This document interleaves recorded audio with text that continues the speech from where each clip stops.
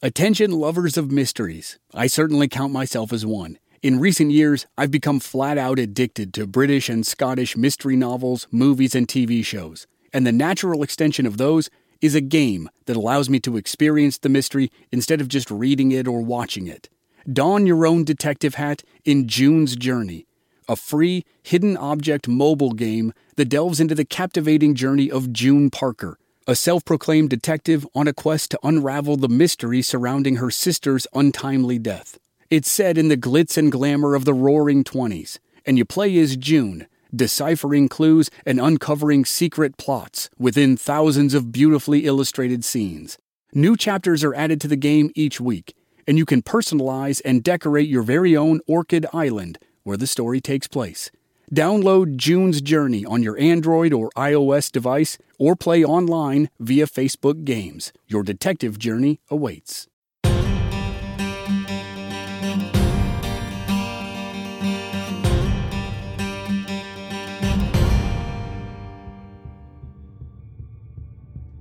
The airport in Rhinelander, Wisconsin buzzed with an unusual amount of activity. 3 charter planes arrived at the tiny facility that evening, and that was not normal. Curious townspeople gathered on the runway as a large number of men unloaded supplies from the planes. A short, well-dressed man told the crowd the men were all members of a wedding party, but that seemed extremely far-fetched. At about 6 p.m., a car sped onto the runway. The driver jumped out and ran over to the well-dressed man. The driver repeated urgent news, and the man's face sank. He turned to the crowd. He spotted a 17-year-old young man. He asked the teenager to give him and 2 others a ride to a nearby Ford dealership. On the way, the young man proudly told his passengers about the black 1934 Ford Deluxe coupe they were riding in. He bragged it could go as fast as 103 miles an hour. At the dealership, the well-dressed man asked about available automobiles. He was told he would have to wait at least an hour. He turned to the 17-year-old and offered $15 for the use of the kid's car for the night. When the young man hesitated, the well-dressed man, Special Agent Melvin Purvis, told him if he didn't let him use the car, they would simply commandeer it. The young man accepted the $15, and Purvis and his agents raced away from the airport toward a bloody confrontation with John Dillinger and Babyface Nelson. From Black Barrel Media, this is Season 4 of Infamous America.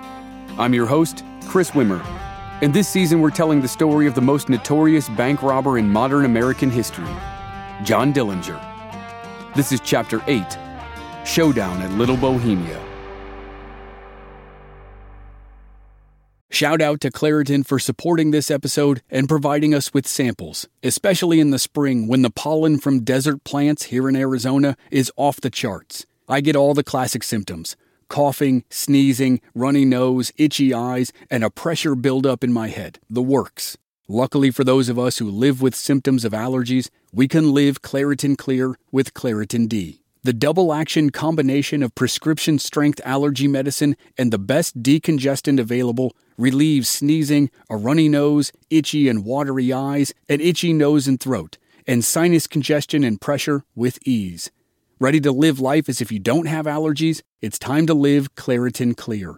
Fast and powerful relief is just a quick trip away. Find Claritin D at the pharmacy counter. Ask for Claritin D at your local pharmacy counter. You don't even need a prescription. Go to Claritin.com right now for a discount so you can live Claritin Clear.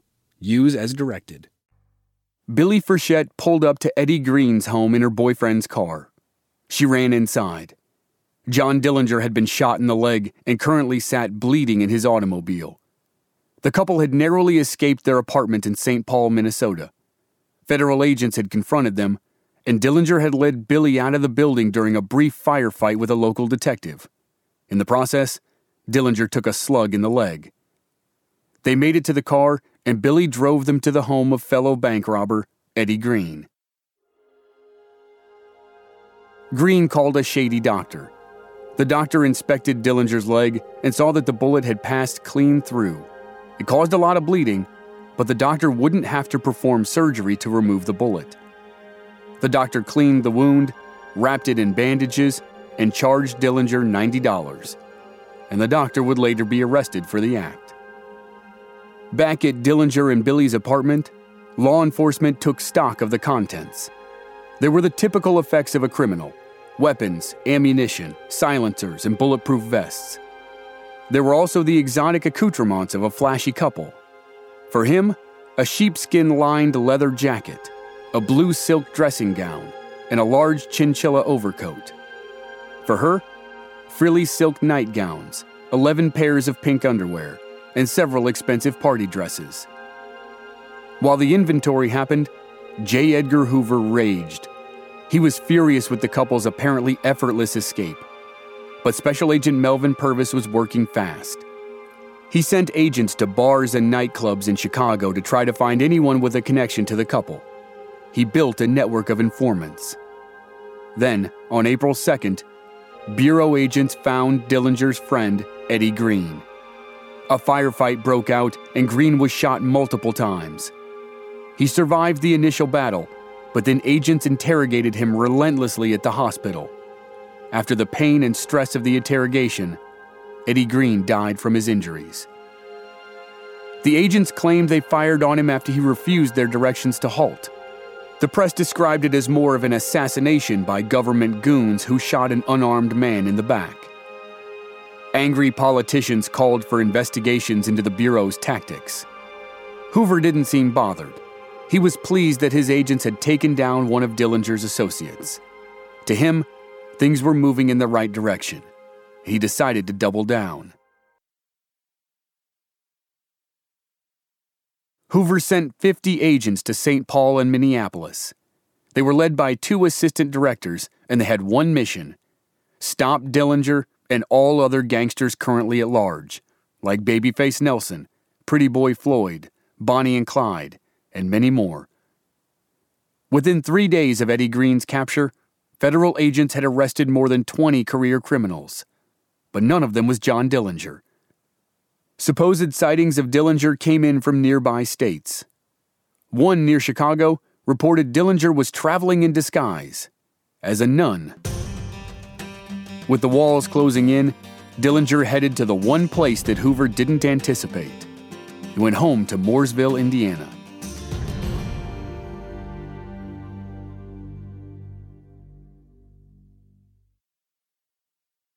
John Dillinger brought Billy Frechette home with him, and they spent almost a week laying low in his hometown. Dillinger's family noticed, of course, that he walked with a limp. But he told them it wasn't a big deal. It was just a routine injury in his line of work. Dillinger and Billy enjoyed a happy and relaxed vacation. They spent lots of time with numerous members of his family.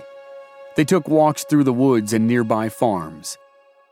Dillinger played with young relatives, flew kites, and happily posed for pictures. There are famous photographs taken during this time that show the outlaw dressed in a nice suit and with a big smile on his face. He's holding a Tommy gun under one arm and what looks like a pistol in the other hand. The pistol is carved crudely out of wood and painted black. Dillinger's father later told a reporter that, as his son was leaving, a frightening thought came to his mind. He said his son had seen a lot of the country and had gotten even, and he sensed John Jr. was going to die. Billy Frechette saw a different side of Dillinger.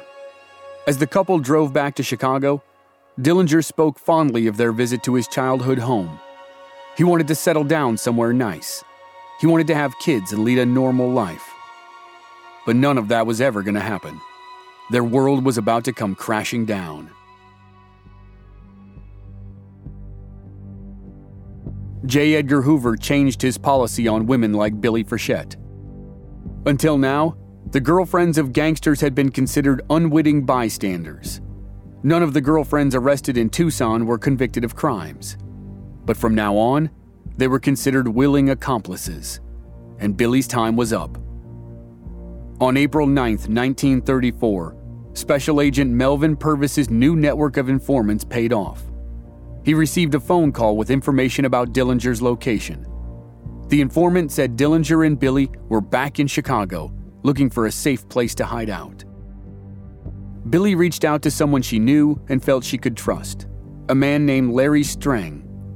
We know that Strang was one of Purvis's informants, but we still don't know if he was the one who made the call. Billy and Larry Strang were scheduled to meet at 8 p.m. at the Tumble Inn, a corner tavern often populated by unsavory characters. Purvis gathered 12 special agents for a raid. In typical Purvis form, he led the team himself. Dressed uncharacteristically in shabby attire, Purvis entered the tavern at 8 p.m. The other agents waited outside for his signal. He saw Larry Strang, but Billy had not arrived. She was outside in the car with John Dillinger. Dillinger circled the block in his Ford, looking for law enforcement. Purvis's men were well hidden and escaped the outlaw's sharp eye. Dillinger parked across the street from the bar. Billy wanted him to wait while she went inside. She was worried about being separated. She said the last time he went somewhere without her, he'd been arrested. He agreed to wait in the car, and she kissed him goodbye. Billy crossed the street and entered the tavern. She found Larry Strang at the bar. Purvis sat nearby, but he looked like a regular old customer. Billy walked towards Strang, and Purvis offered her a bar stool, but she declined. Purvis stood up and walked outside. With a simple nod of his head, he signaled to his agents, then went back inside the tavern. His men followed, armed with submachine guns. Dillinger watched as agents poured into the bar. He circled the block, desperate to find a way to rescue Billy. He had a Tommy gun, but he was so badly outnumbered that a one-man assault would get him caught at best and killed at worst. He watched as his girlfriend was led from the tavern in handcuffs and shoved into a vehicle. Alone in his car, John Dillinger cried. Billy Frechette faced relentless interrogation. Federal agents tried various tactics to get her to break. They wouldn't let her sleep. They smacked her around. She said later, "They kept me up, talking to me until I didn't know what I was saying. Then they'd leave me alone for a long time. I was nearly crazy. They thought John was coming to rescue me." She gave them misinformation at every opportunity. When the feds mentioned Dillinger's leg injury, she denied it. When they said there was a trail of blood in the snow leading to their garage, she claimed it did not come from a bullet wound, but from her monthly sickness. Billy Frechette was unbreakable. On Friday the 13th, 1934, agents dragged her into federal court to face charges of conspiracy to harbor a federal fugitive. The U.S. attorney requested bail of no less than $200,000 on the basis that John Dillinger was swimming in cash. The judge settled on a smaller number, $65,000, which is equal to $1 million today. After that, Billy was taken to the Chicago House of Corrections, where she was finally allowed to talk to her lawyer. Her lawyer was Dillinger's lawyer, the flashy and corrupt Louis Paquette. Together, they concocted a story designed to embarrass the Bureau. They told reporters that Dillinger had actually been at the bar with Billy. The agents had been so focused on her that they hadn't seen America's #1 bank robber. Hoover believed it, and he was not pleased. He was also unhappy with Dillinger's growing popularity with the public. Support for a pardon was growing among the masses, with some saying the outlaw should run for governor and simply pardon himself. Dillinger's father said that if his son was free of the charges against him, he'd probably make a pretty good police officer. Car dealerships across the country boasted in their ads that Dillinger used their vehicles. A billboard in Pennsylvania invited Dillinger to visit a local restaurant. And a popular lottery in Indianapolis allowed people to bet on the date they predicted Dillinger would ultimately be caught.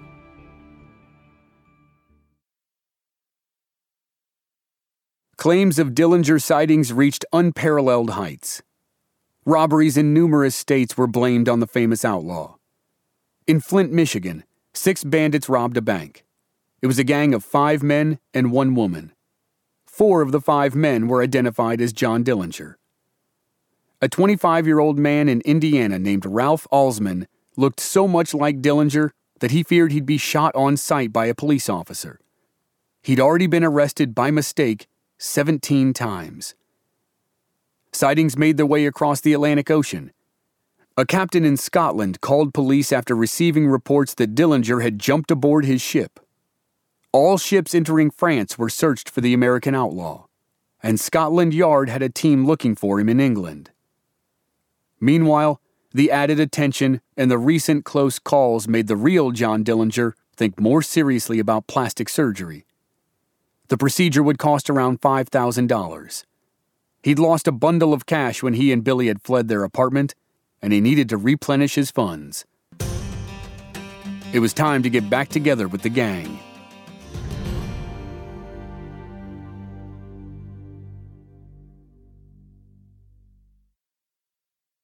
Little Bohemia is a secluded camp just above Manitowish Lake, 13 miles south of Mercer, Wisconsin. The main building on the property is a lodge that sits 600 feet back from the road. The two-story log structure still stands today. On April 20th, 1934, John Dillinger arrived for a weekend getaway. Also arriving that afternoon were Dillinger's recent gang members, Tommy Carroll, Homer Van Meter, Red Hamilton, and their girlfriends, and Babyface Nelson and his wife. The guest rooms were on the second floor. Rooms in the front overlooked the gravel parking lot. Rooms in the back overlooked Little Star Lake. The first floor contained a kitchen, a dining room, a bar, and a large recreation area. The busy summer season had not yet begun, so the gang was mostly on their own. The lodge's owner, Emil Winotka, didn't recognize the group at first. They arrived in multiple cars during the afternoon. He said it was about 4 hours after Dillinger's arrival that he recognized the famous outlaw from having seen his picture in the newspapers. After supper, Dillinger and the 4 other outlaws invited Winotka to play poker with them. As Winotka sat at the table with some of the most wanted criminals in America, he finally recognized John Dillinger. Dillinger won the game. Winotka lost between $16 and $18. But the next night he did better. He won $28. On Saturday, the lodge owner said the group got up at about 8:30 a.m. and spent the day taking walks and reading. At some point during the day, Winotka's 8-year-old son played a game of catch with Dillinger and Babyface Nelson. Dillinger was gentle with the boy, but the sadistic Nelson threw the baseball as hard as he could. The boy had to stop playing because his hand hurt. Winotka's wife said later that she and her husband talked about telling the authorities. They decided to send a letter to the assistant U.S. attorney in Chicago. Winotka wrote it, and his wife drove it into Mercer, Wisconsin to mail it. She told the gangsters she was going to her brother's house for the birthday party of her nephew, and she actually did go to the party. When she arrived, she told her brother-in-law about the men at Little Bohemia. He thought that contacting the local cops would be a mistake. They would be outmatched, and forming a citizens' posse was also a bad call. He had a different idea.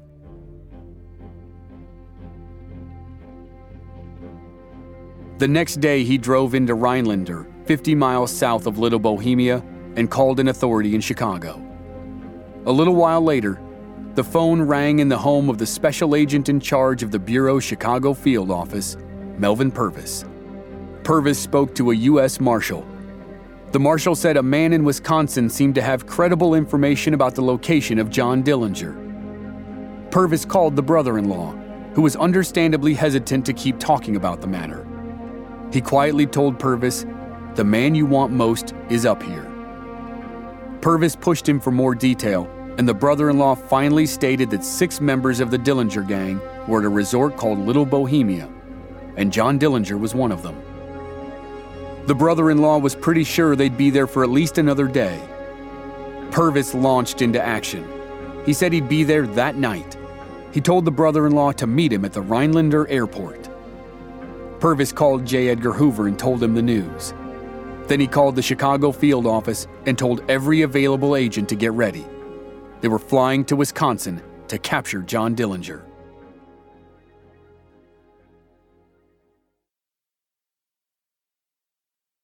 Assistant Director Hugh Clegg was the first to arrive in Rhinelander.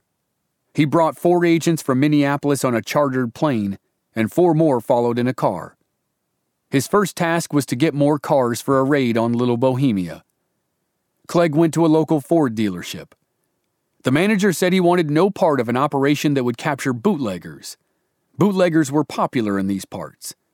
If the manager hurt the bootleggers, it would be bad for business. Assistant Director Clegg assured him they were not after bootleggers. The manager offered a compromise. He would give Clegg some cars, but only ones that were being driven by salesmen right now. When the salesman came back to the lot, Clegg could have those cars. Clegg agreed and went back to the airport to meet Melvin Purvis. Purvis and his team arrived at the Rhinelander airport in 2 chartered planes.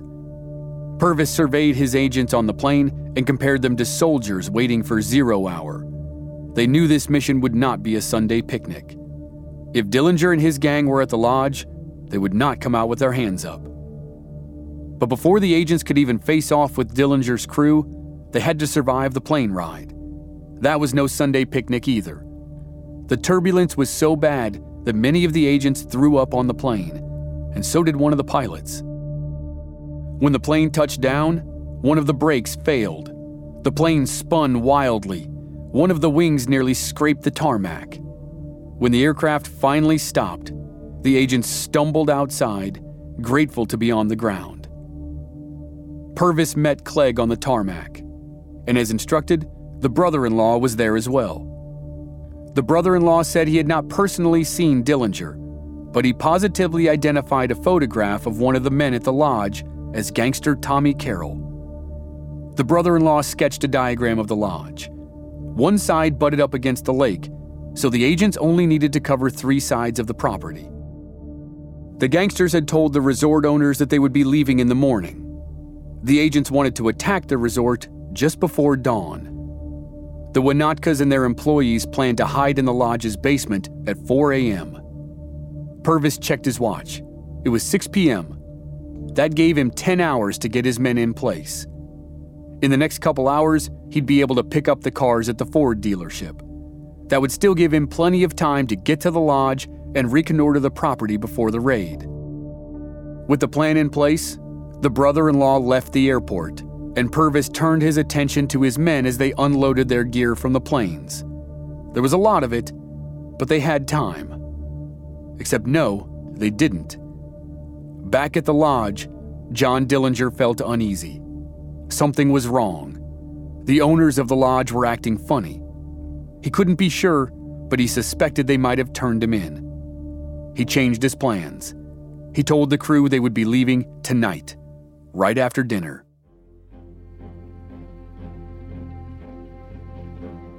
In Rhinelander, the brother-in-law was driving back into town when he spotted his wife racing in the other direction toward the airport.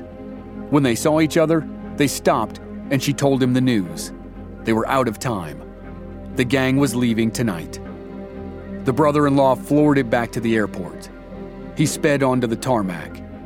By now, a crowd had gathered at the small facility. 3 chartered planes had arrived that evening, and hard-looking men were unloading piles of supplies. Something big was clearly going on. Purvis tried to convince the crowd that the men and the supplies were for some kind of crazy wedding party, and it's doubtful the crowd bought it. The brother-in-law jumped out of his car and ran up to Purvis. He told the special agent about Dillinger's change of plan. Purvis's face dropped. The planes were barely unloaded. The agents had no cars. They were an hour away from Little Bohemia, and they were supposed to infiltrate a property they had never seen before, in the dark, and then attack a group of heavily armed gangsters with no time to prepare. The agents were at a severe disadvantage, but Purvis said later the fever for action overpowered everything else. They had to get to Little Bohemia now. Purvis and 2 other agents piled into a black Ford coupe driven by a 17-year-old young man. The teenager rushed them to the Ford dealership that Assistant Director Clegg had visited earlier in the evening. The manager said again, there were no cars available to borrow. The salesman who had them had not returned. Purvis was out of time and out of patience.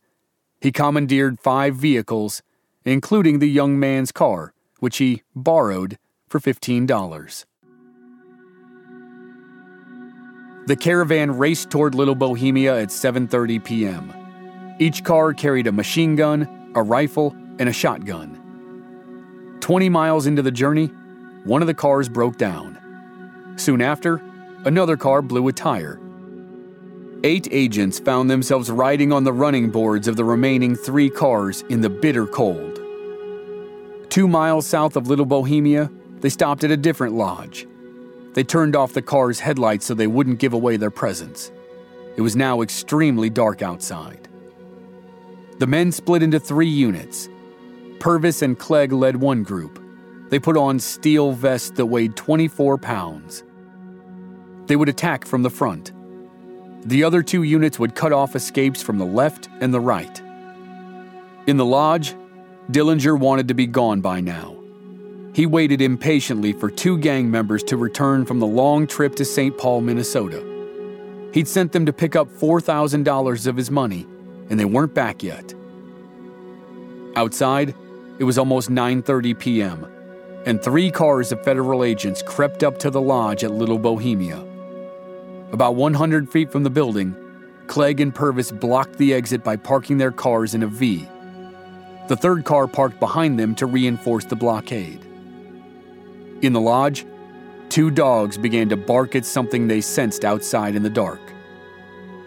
John Dillinger, Red Hamilton, Tommy Carroll, and Homer Van Meter were in their rooms on the 2nd floor. Babyface Nelson was in a separate cabin nearby, but his wife was in the main building.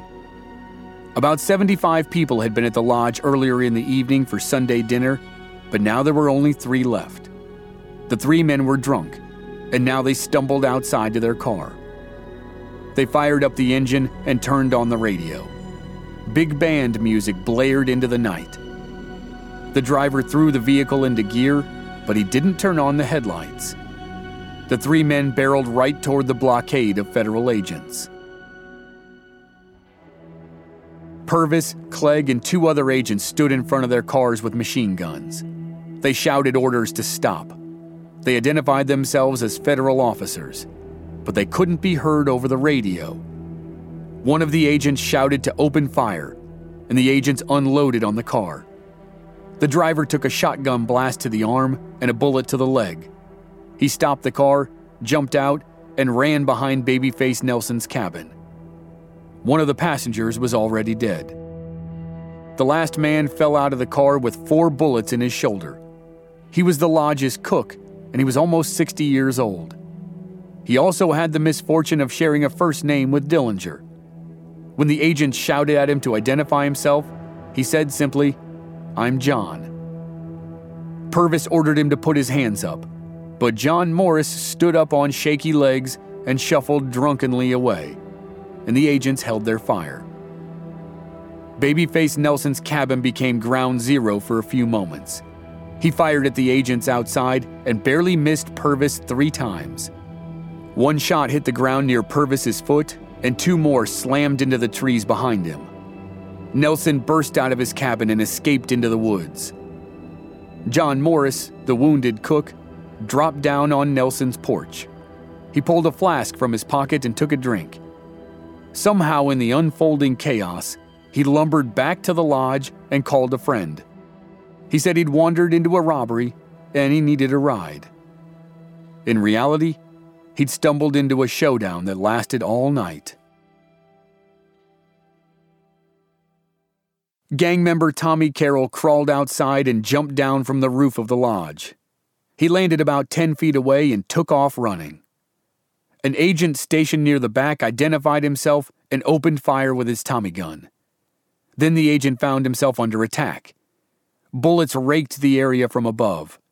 He swung his gun back up to the roof and saw 2 men standing there firing at him. He returned fire, and 2 more agents joined in the effort. The 3 of them blasted the roof until they were sure they'd forced the 2 gunmen back inside. Then the agents retreated to the cover of the trees. As bullets flew, The owners and employees hid in the basement. Babyface Nelson's wife and 2 other young women ran downstairs to join them. They wisely decided the basement was a better hiding spot than their original choice, under a bed upstairs. Outside, the 2 gang members, a man and a woman who'd gone to St. Paul to get Dillinger's money, returned to Little Bohemia at exactly the wrong moment. They pulled up to the blockade and an agent shouted at them to identify themselves. They reversed their car and sped away while agents fired at them. The gang members didn't fully understand the situation, and after they escaped the resort, they went back to snoop around. When they returned, the agents fired on them again. A bullet hit one of the tires. The driver struggled to control the car, and the passenger reached for the door handle. She fell out and broke her shoulder when she hit the ground. The man stopped the car, pulled her back in, and took off again. Melvin Purvis and Assistant Director Clegg were confident they had the gangsters trapped inside. They would make their next move at daybreak. They sent some agents back to Rhinelander to pick up reinforcements. Those agents drove the hot rod Ford that the teenager had loaned to Purvis for $15. Unfortunately, the agents ran into Babyface Nelson on their way. He killed one, shot another in the head, and stole the car. At 5 a.m., the federal agents fired gas canisters into the lodge. Only the gangsters' abandoned wives and girlfriends emerged. The lodge was riddled with bullets and now filled with gas. But John Dillinger, Red Hamilton, and Homer Van Meter were long gone. Time flies by like a shot from a gun, making hay with the devil in the noonday sun, striking at the iron while the iron is hot, paying my dues for the life I got. Next time on Infamous America, the fiasco at Little Bohemia brings the Bureau terrible press. Dillinger becomes the Bureau's first public enemy #1. And then the infamous Woman in Red enters his life and begins to organize his downfall. That's next week on the second to last episode in our series on John Dillinger. Living for the minute and I'm living for the day. In my own time, in my own way. Heading nowhere just as fast as I can. Yeah, I'm riding on fumes, leaving tracks in the sand. They say that's how you die, a lonely man. Primary research for this season was provided by Derry Matera, author of the best-selling book Dillinger, The Life and Death of America's First Celebrity Criminal. This season was written by Sean Puglisi and myself. Music editing and sound design by Mike Hissong at Sneaky Big Studios. Artwork by Matt Lockery of My Colorful Past. I'm your host and producer, Chris Wimmer. Tracks in the sand. Going at it hard, striving at the wind. They say that's how you die, a lonely man. If you enjoyed the show, please leave us a rating and a review on Apple Podcasts or wherever you're listening. Please visit our website, blackbarrelmedia.com, for more details and join us on social media. We're Black Barrel Media on Facebook and Instagram, and B Barrel Media on Twitter. And if you want to contribute to the production of our shows, please visit our Patreon page. You can also find discounts on our merchandise. That's patreon.com/blackbarrelmedia. Thanks for listening. We'll see you next week. There's a train to Chicago and a plane to LA. Yeah, I'm meeting in Akron and All Saints Day. Well, it got so late I forgot to call in. Yeah, well, Daddy's doing business at the bar again. They say that's how you die, a lonely man. Leaving my tracks in the sand. Going at it hard, striving at the wind. They say that's how you die, a lonely man. say that's how you die, a lonely